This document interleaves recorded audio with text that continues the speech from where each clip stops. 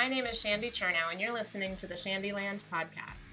I'm super excited today. We've got Chef Mark Molinaro, who is the Interim Executive Director and Senior Lecturer at the Hotel and Restaurant Management School at NAU, which is Northern Arizona University, for those of you listeners who are not based here in Arizona. Mark, thank you so much for being with me today. I am so excited to chat about you. Well, thank you for having me, Shandy, and I am excited to be in Shandyland. Yeah? Shandyland's kind of a crazy place to be sometimes. We need that. You know, you and I know each other for several years, and we've talked a bunch of times, but I've never really kind of dug in and researched you until preparing for this conversation. And there's some really interesting things about you, and I found that there was kind of a tie together with them. So I want to hear about your time on the Appalachian Trail. Appalachian Trail? Yes, I think it depends on where you live, but they're both right. One of the two. So you spent quite a bit of time doing that. There's a funny reason that you love risotto. And there seems to be a bit of a theme in the things that you talk about and the things that you focus on. And it really seems to be things that require a lot of patience and attention and a really strong work ethic.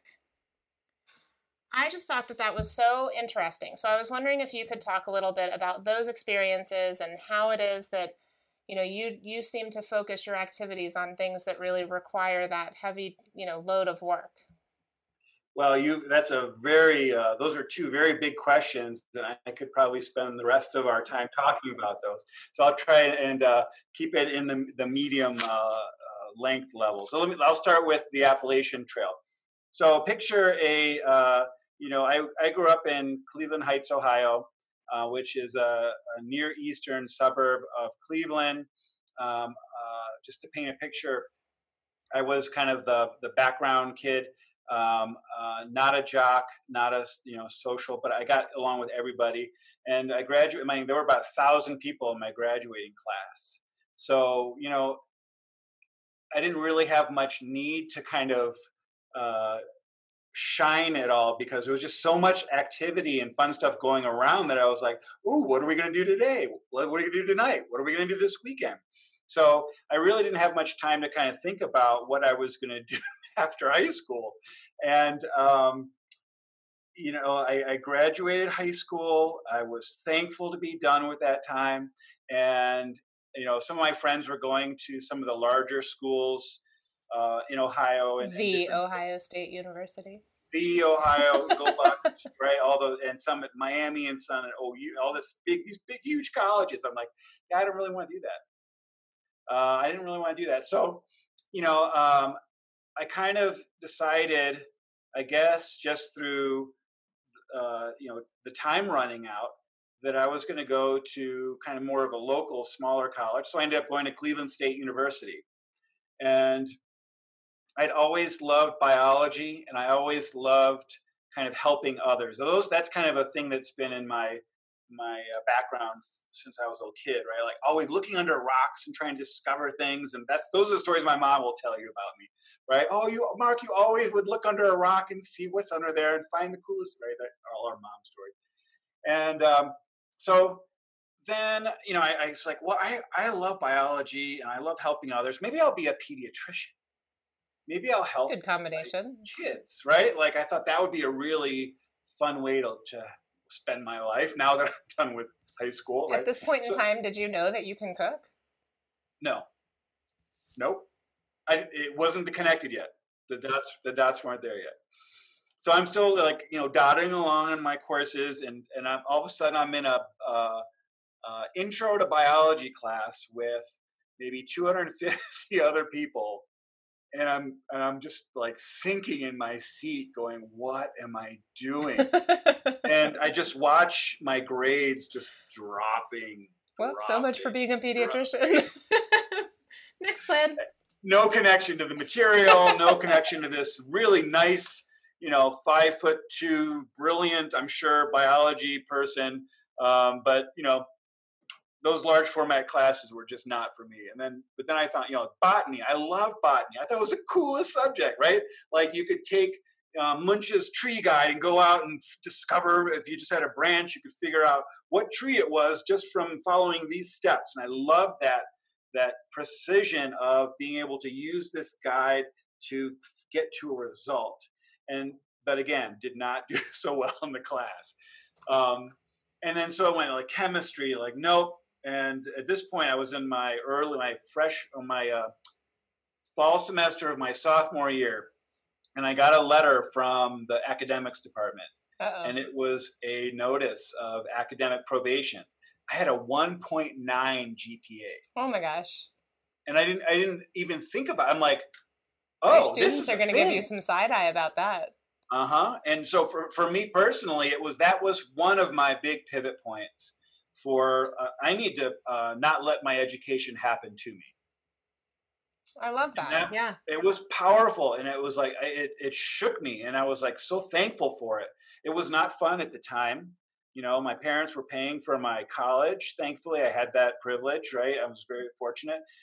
Cleveland State was not very extravagant in terms of price, but my parents didn't make a ton of money. So I was like, oh, I need to make a change here. So I had my dad stepped in and helped me connect me with somebody. He was the chair of the General Studies Department at Cleveland State. And I remembered him because I sat in his office and he had this big woolly academic beard. And he just looked like, Indiana Jones' dad, maybe, right? Like that's what he looked like. And jacket, everything. Totally. Yeah. Tweeted out with the patches on. Yeah, I was like, I like this guy. Like, so, and you sit in his office and he's got this like statue of an elephant from Africa. And he has this like pipe from Peru, right? He's got all this, I'm like looking around like, who is this guy, right? Like, what is that? What is all this about? And he just starts asking me some basic questions like, what are you interested in? What do you want to, it was kind of like that Twisted Sister song, like, what do you want to do with the rest of your life? But genuine, but a genuine way of doing it. And so I was like, I don't really know. I said, I know I like people, and I know I like learning about where people are from and what they're all about and learning about them. And he's like, well, what's been your favorite class so far? I was like, well, I took this anthropology class. And I really loved it. It was just intro to cultural anthropology. And I really enjoyed kind of getting outside of myself. And I think that's important for me. When things start messing up when I get in the way, I notice that's a big theme in my life too. So if I stay out of my own way, I'm pretty good. But learning about other cultures, and he's like, well, why don't you take one more of those classes? And at the time, I didn't know what he was doing, but he was basically scaffolding my kind of discovery of what this is. He's like, take one more class. Take one more class, right? And he connected me with this professor. And I remember him because he was like, I don't know, he seemed like he was 7 feet tall. Big smile. He was from Austin, really friendly, really genuine. And, so I took his class on cultural methodologies, and all of a sudden it's like, ooh, something clicked. And that's where I really got into loving learning about anthropology and how different people live and what they value and what they how they eat and what foods they eat. And that's kind of the step that happened in college. So then my grades started going up, right? I started enjoying my classes, really getting into my work. And then I graduated with finally a bachelor's degree in cultural anthropology, looking at both food and culture. So looking at books like this author named Marvin Harris, who has this book called Cows, Pigs, Wars, and Witches, and talks about why certain people eat cold food, why certain people eat hot food, and why that might be taboo in a different culture. And it was just fascinating start. So that was kind of the primer. And then after high school, I was all of a sudden like, whoa. And it took me 5 years. Yeah. I'm a 5-year guy. Well, yeah. That first year, a little dicey. That was like my senior year in high school. So after college? After college, I finished, right before college, I was like, okay, now what? Right? That's the big question, the big now what, ... And I loved bookstores at the time. You'd always find me in a bookstore walking around finding cookbooks at this point, right? So look at where I am. I know. I see. Let me see what you got there. All sorts of stuff. A little bit of everything. All the cookbooks are downstairs, though. There's 2 complete bookshelves. Nice. Maybe we can scope that out later. But I was in a bookstore and I found, have you ever heard of Half Price Books? It's, I think, part of eBay, or it was at one point. Half Price Books, and they had these all over. And you would go in and find books for like 99 cents, $1.50. And I found one. It just popped out at me. I think I was meant to find it. It was called "Extraordinary Things You Can Do Your First Year Out of College." And I was like, somebody wrote this for me, and it was 99 cents. So I bought it, and I was kind of leaving. You look through the table of contents, like, what can I do? And the first one that caught my eye was "Go Teach English in Japan." So I'm like, I want to do that, because when I was in high school and college, I studied Aikido. I studied martial arts. I did Aikido for 7 years, and just more for fun and camaraderie, and it was just a great bunch of guys. No. Okay. So what was on page 2? Hike the Appalachian Trail. Oh, let me. Here's why I put my application. It was through Princeton University. I put my application in. Mm-hmm. So I went to that stage, and I was like, "Yeah, I want to do this." And I got a letter back a few weeks later.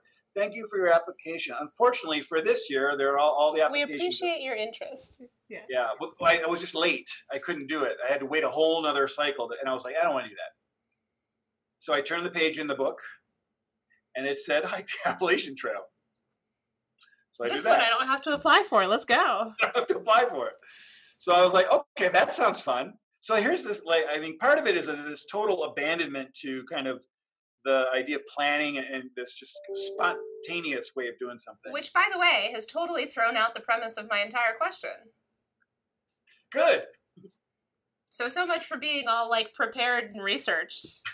Out the window. We're going to roll with this.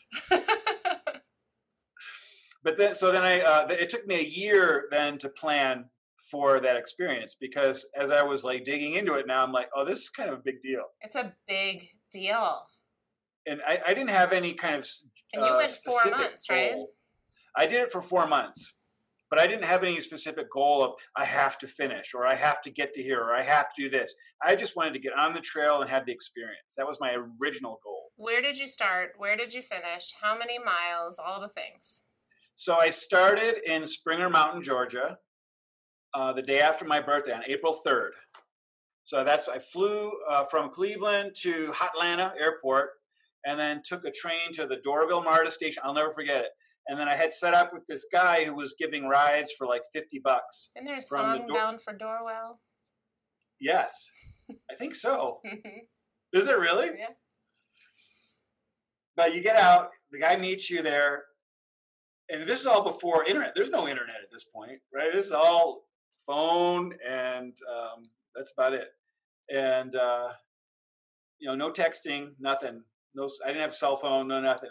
So I get off, and he drops me. I have my big. Okay, so I'm a little embarrassed to admit this. It was about 65-pound pack, because I was excited, and I wanted to do it right, Shandy. I wanted to bake bread. I wanted to make pizza. I had romantic notions of making bread on the top of all these bluff mountains, and of being He-Man by the end of it, apparently. Yeah.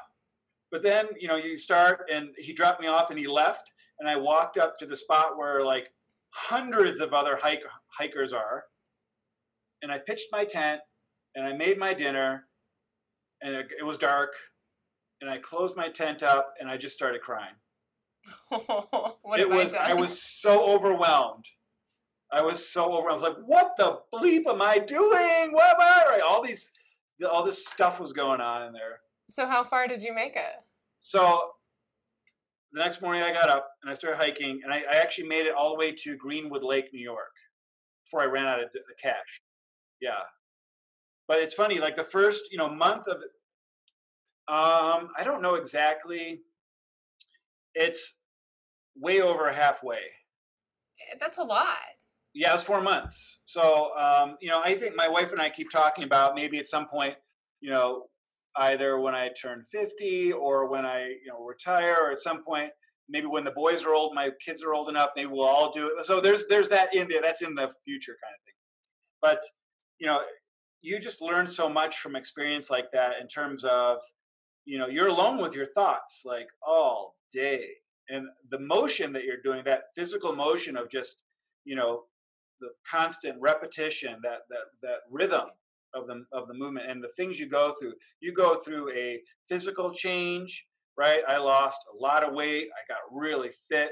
I got nice, you get these like calluses on your shoulders and my feet. I don't even want to share my feet stories with you. That I have a whole blog on that. No, I'm just kidding. Let's leave the feet out of it. Yes, sounds good. But it's just the things you see and do. I have stories for days on that. As any any hiker would. All right, but how did the cooking go on the trail? So that's where that's where the dot connected. So I was kind of I misbudgeted what I thought I would need for the trip, as one does, and so rather than paying money to stay in a youth hostel or stay here or do this, I would just like cook. And so sometimes the owner of the hostel or whatever would just give me their car keys, and I would drive down into the city and pick up chickens, vegetables, some fresh bread, bring it back, and I would cook for maybe anywhere from 15 to 20 hikers. And so that means something when you cook for a hiker. They're not eating 2,000 calories a day.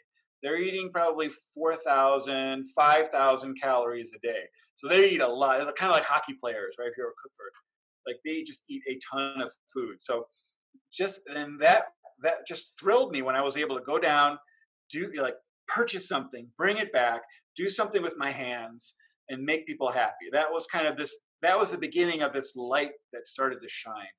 And then when I got back from the trail, I had a suspicion, and so I wanted to verify it before I just jumped right in again.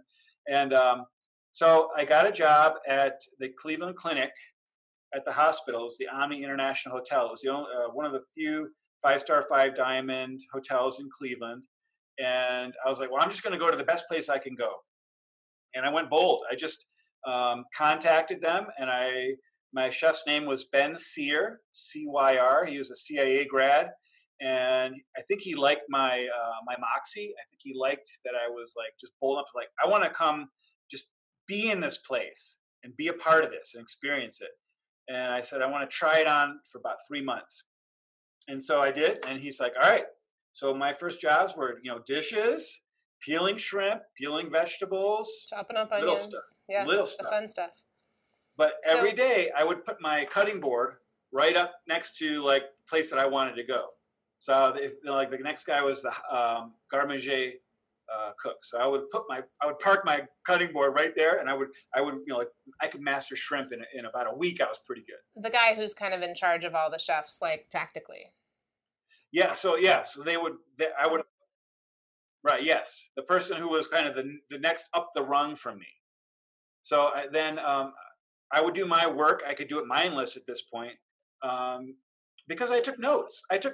Right? I studied this stuff. I treated it like, I think even more than college, right? Like even more than in my botany class, I would all right, how do you peel a shrimp? And I would go research, and I would watch great chefs of the West, great chefs of the East, right? All these wonderful PBS cooking shows and all this fun stuff. And then the first dish I ever learned to cook was from a PBS cooking show on vacation in Hilton Head Island. I was 12, and I learned how to make chicken parmesan from the TV. And I sent my mom to the store. Here, I need you to go buy all these ingredients. And she was like, oh, dear Lord, what are we getting into now? Oh, boy. And it's the first thing I ever cooked. And still to this day, I make it literally exactly the same way. And is it a good dish? Oh, it's a good dish. All right, good. I'm going to write that down for something in the future, I imagine. Chicken parm. Chicken parm a la PBS from Hilton Head. Yeah. All right. It's funny that you were doing the same thing. Yeah. And then, so let me see, where was I? Oh, so I'm like peeling shrimp, and I would just move up. And this would be advice to people who want to get into the industry. You have to be intelligently assertive. in what you're doing in the kitchen, because it can be very competitive, and so you want to like put yourself in a position where you're that next person in line for whatever it is, right? In a genuine, respectful kind of way. You don't want to be that guy, but you want to be like ready, prepare yourself. So I would. This work at the Intercontinental really led you to a series of very, very high-end Four Seasons, Ritz-Carlton, I mean, there was culinary school in there too, someplace, but you were focused in on this kind of hospitality, high-end food service, right? And yes. There's where you kind of shifted from cooking to training. Not shifted from, I don't mean to imply that you don't cook now, obviously, but you really kind of moved to a more training-focused side of the house. Yes, it did. So working through the Omni, and then the chef finally kicked me out. He said, you need to go to culinary school. So I went to culinary school, left, worked for Four Seasons in Boston, then worked for Ritz-Carlton, got to work in Cleveland and open up a new restaurant, went to Half Moon Bay, California, was part of the pre-opening team, and then after 9/11 went to New York City and was part of that opening team right near Ground Zero. And then that's where it kind of shifted, because now I'm getting older, right? This is years later, and not much in terms of relationships with having someone to be my life partner, right? Like someone that can really, you just don't have that. So and the industry's hard that way. Industry's tough. And so I was working in New York City, and it's just hard to meet people. I think for me, it was super hard just to really connect with anyone in New York City beyond the superficial stuff. Hey. So I was like, right? It's like, it's tough. It's tough. And so at that point, I called my alma mater. I went to New England Culinary Institute, and I called them and I was like, Brenda Ferber, amazing. She's like that person you go to if you needed a job. And I was like, I need some help. I'm kind of stuck. And so I guess that would be a message that when you feel stuck, people want to help you. And so, if someone's listening to this and they feel stuck or something, just reach out to the first person that pops in your head, because the chances are they will help you. Well, and your instincts are probably good there too. Brenda kind of changed the course of my life. Yeah, your instincts on who to call, right? That person is your instincts are probably good. Yes, and I said, Brenda, I'm kind of stuck, and she said, well, what do you do? What's wrong? She's like, well, I'm working in the city and I don't really know what to do. And I'm looking for another job. I don't know what I can do. She's like, well, we just had a meeting this morning that we need a fine dining instructor. Would you ever want to try out for that? I'm like, you can do that? I was like, 'cause I didn't know it never clicked. So Brenda made that connection for me. And then it just snowballed after that. And so I was at NECI for 10 years. In various roles, and loved my time there. Just formative, and met great people, and I still stay in touch with a lot of the students who I got to connect with. And then kind of NECI was transitioning a lot. There was a lot going on there, and kind of saw the writing on the wall, and some things were going on. So I was like, okay, time to start looking. At that point, I had gotten married. I'll show this real quick too, because this is kind of funny. So I went from a town of 9 million people. I don't know how big Manhattan is, and then went to a town of 9,000, which is Montpelier. So I was like, oh, I'm really going to find somebody here. So someone had mentioned eHarmony to me. Oh dear. We are that eHarmony couple. It took me about 2.5 days to kind of fill out all the it's a data long that you questionnaire. in there. Yeah. And I mean, even if I never met Christina through that, I think I learned a lot about myself and the kind of person that would be a fit for me.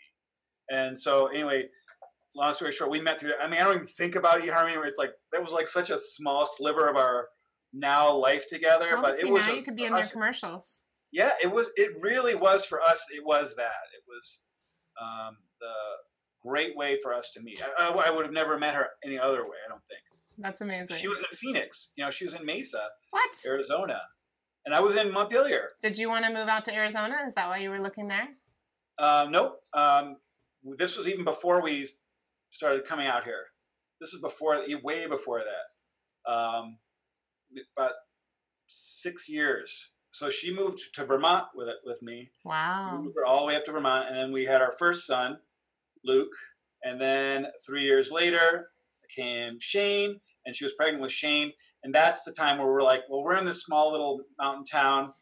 There's no family here, nothing going on. We're kind of job position, we're not sure what's going on. And then my dad found this job where I am now at NAU online when he was in Germany. Oh, wow. So again, this spontaneous kind of craziness, and then it just snowballed from there. And now I'm in a small little mountain town just in Flagstaff, not Montpelier. You know, it's funny that that you say that when the second kid comes around, you feel this like need to be close to family. I joke with my older son because my parents moved out to Arizona after my second one. So I joke with my older one that he wasn't good enough. Like, we needed the second one to come around in order to get them to move. That's good. It's not true, but no, of course not. It's kind of true. Of course not. No, but it's like more responsibility, now you're starting to think differently with two, right? Totally. It's kind of funny. So I found a quote that I think you were quoting, but it's I'm curious how you incorporate it into your students then in New England and now at NAU. One of the things you said, and again, I'm not sure if you're quoting someone else or not, is if you leave room for error, error will happen. So that's kind of a saying in the kitchen, I think. That's not something I invented. It is kind of a truism, like if you got time to lean, you got time to clean. Like it's one of those. Sure. Kind of, probably a Scothier Stick it on a T-shirt or a bumper sticker. Yeah. Yeah. But yeah, if you leave room for error, error will happen. And that is kind of a way of just making sure you're, being present and being intentional about what you're doing. That is kind of contrast to being spontaneous as well. It's not, because there is so much value in spontaneity. I really like there's risk there too, of course, but there's so much potential. I think even for me, some of my greatest experiences were these spontaneous ones. It's like what I look back, I'm like, what was I thinking? But yeah, that's kind of and if you leave room for error, error is going to happen. Is about kind of a call to students who are kind of asleep at the wheel and not paying attention to what they're doing and bumping along in their life, and they need to kind of just get a nudge. We all need to nudge. We all need nudging, and then we need to find people to nudge because we all need to be awake and at our best. And for you, it was that general studies professor. He nudged me. Yeah. So on the topic of students who need nudging and things that you do to make sure that they're ready for getting out to the workforce, NAU HRM has done a really great job of doing all sorts of community events and the food trucks, and you let the students, really cook for the community, the tasting events. How are you continuing to do that right now in the pandemic, giving the students that same set of life skills, if you will, or work skills, but obviously without the contact? Well, I get the sense that you saw the article that we did with the Flagstaff Boys and Girls Club. Is that? Mm-mm. No? Okay. I thought for sure. I was like, well, I wonder where that question's going. That's a good question. And I think this applies in like any discipline can really kind of take advantage of this. All I did was kind of look at what industry, the best practice of what industry is doing now in the climate, and try and capitalize on that and encapsulate it and present it to the students in a way that's tasty. So I was like, okay, we can't normally we do events in our kitchen. That's the thing our students love the most, right? Of course. Cooking people and seeing their reactions and things.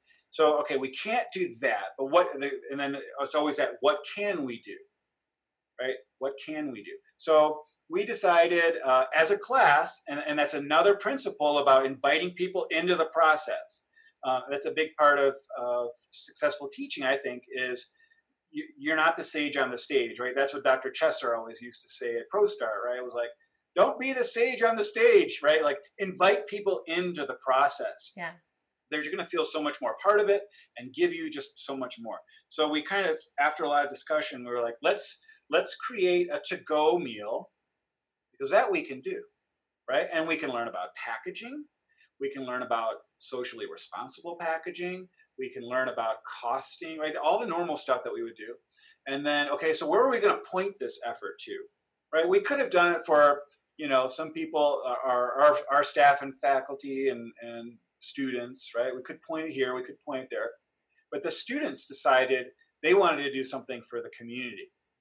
And that's where, as a teacher, that's like, you're just like, oh, right? Like, yes. Tear. Yeah, yes. For sure. Totally. Like, I have succeeded in teaching Italian, them. so I got my box of tissues here for all of but it was wonderful. And so the students created this menu, and we thought about we were doing, going to be targeting the middle-aged students at the Flagstaff Boys and Girls Club. And, what kind of food would they like? What do you think would put a smile on their face during this pandemic, right? The students were thinking about all this stuff. And so we had all the boards and the think stuff and the paper all over the kitchen, and they really thought it out. And that's, I think, one example of, and anybody can do that, right? Sure. And I think it's more fun to do it that way than just trying, well, this is what we're doing. I think that's great. So what do you do when, I'll ask the question on both sides. I'm all about food allergies, right? It's 99.9% of what I end up talking about.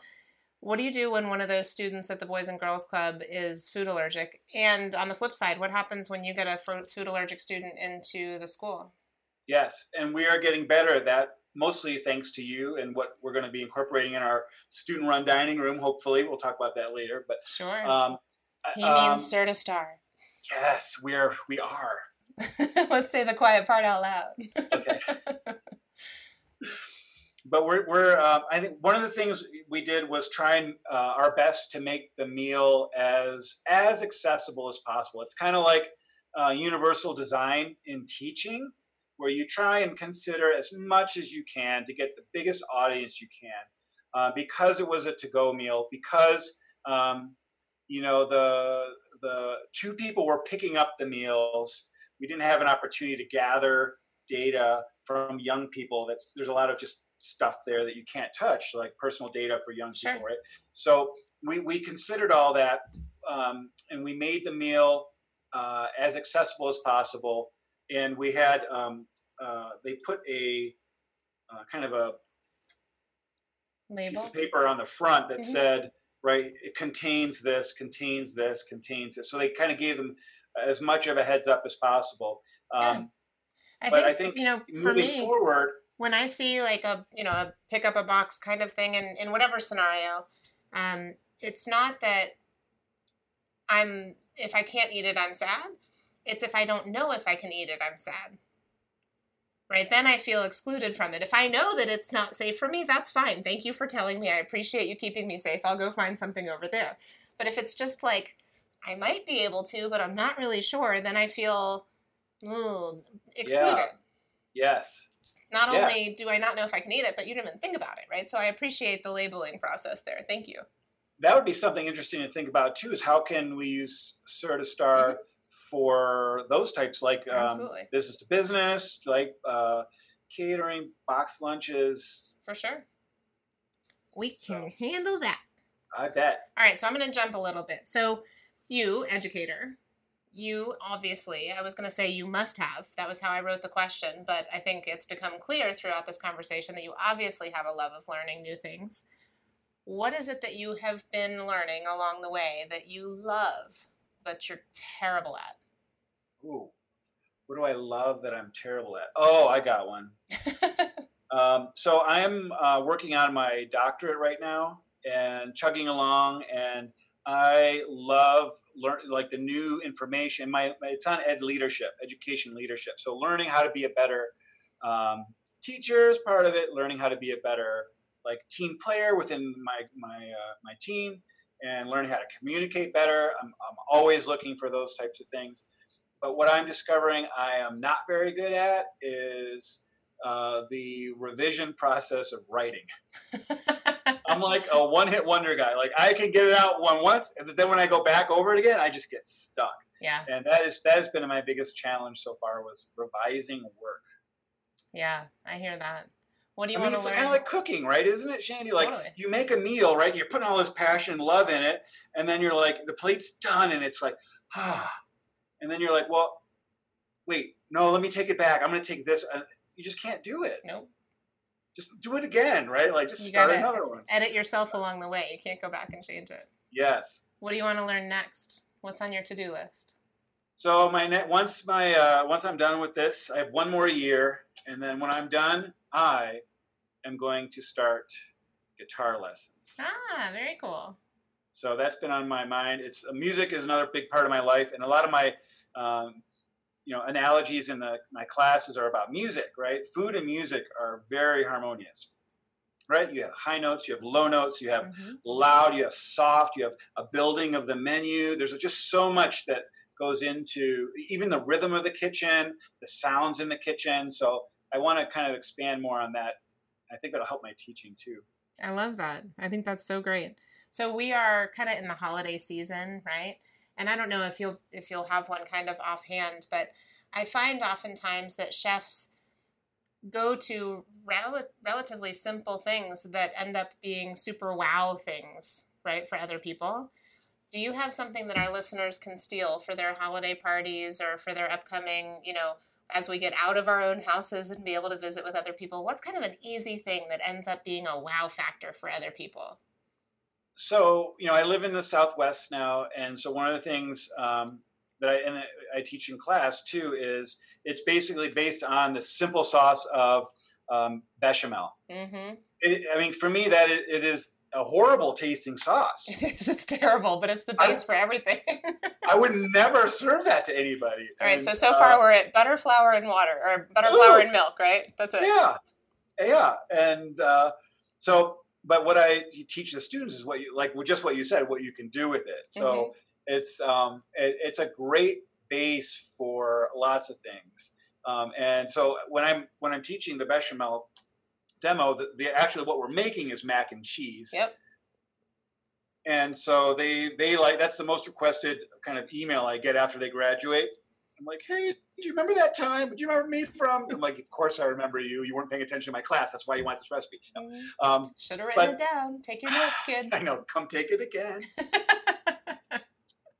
But even so along the way, there's a point where we talk about taking bechamel and turning it into like a queso dip. Ooh. So you can take bechamel, and in the beginning, when you're making your roux, you can sauté or sprinkle in a little bit of smoked chipotle powder, right? And then you now you got the smokiness in there and a little bit of warmth. And then at the end, you can finish it with a little bit, instead of you can do white cheddar cheese and maybe some cojito cheese. Ooh. Right? Or some queso de Chihuahua, right? Like a more locally cheese or Western or Central American cheese. And then you can finish it. Here's my little secret tip is to put at the end, you put in a little bit of tequila. Hey. Just a little bit. Talk about and then some fresh lime juice. And then that becomes a really, people are like, what did you do to this queso dip? And I'm like, I really don't know. No idea. I just kind of warmed it up. See, This is exactly what I'm talking about. Something that's simple but has that wow factor for people. And chefs always have sneaky good recipes for that stuff. So I appreciate that. All right. So as we wrap up, please let our listeners know where they can connect with you and with HRM online, and if there's anything that they can do to help or be of assistance to the students there.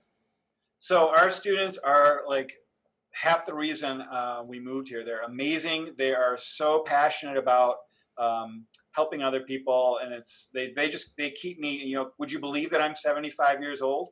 They keep me so young. And so they're just great. And I think now, in the pandemic, if people are watching this years from now, it won't really mean much because the hospitality is going to take off after this. But right now, a lot of our students are transitioning over to different career paths, like real estate and teaching, right, and doing all these finance, other insurance companies. So if anyone has opportunities for students in fields like that, please reach out to us. And I think we gave you our social media links. I sent them to Marnie this morning. Shout them out just for fun. So let me see if I can find them. So the big one is, it's on Facebook. It's HRM ATNAU. So HRM spelled out NAU. That's the big one. I think a lot of people do that. On Instagram, it's the same thing, HRM ATNAU. and you can find us on there. And you can also just email us. You can email me at mark.molinaro@nau.edu. I'm happy to kind of coordinate if you're looking to get connected with our school in any way or become a lumberjack. Reach out. Love to share more about what we do. So the hospitality, students right now are obviously having a little bit of a struggle time because the hospitality industry is having such a struggle time. So if there's any opportunities anybody has for those students, whether it's in that industry or a little bit outside of it, but still good opportunities, I'm sure that they would be super appreciative. So thank you for that. And then we like to wrap up, as you well know, with 2 truths and a lie. Hopefully we haven't outed you on any of your statements, but we're not going to tell the listeners which one is the lie. So go ahead and tell us. 2 facts, 1 lie. Okay. Don't let us know which one. Okay, so the first one I have is I cooked with Julia Child. The second one I have is I play an electric guitar. And the third one I have is my great-grandfather invented the vanilla wafer. Fascinating. So, good listeners, if you would like to know which one of those is not true, please give us a comment on any of your favorite podcast platforms or anywhere on social media, and we will let you know if you're right or wrong. Chef, thank you so much for being here. This was a fascinating conversation, and I truly appreciate it. Listeners, thanks for being here, too. Give us a follow or a subscribe, social media at Shandyland or on any of the podcast platforms, iHeartRadio, Spotify, and Apple. And we'll talk to you soon. Thank you.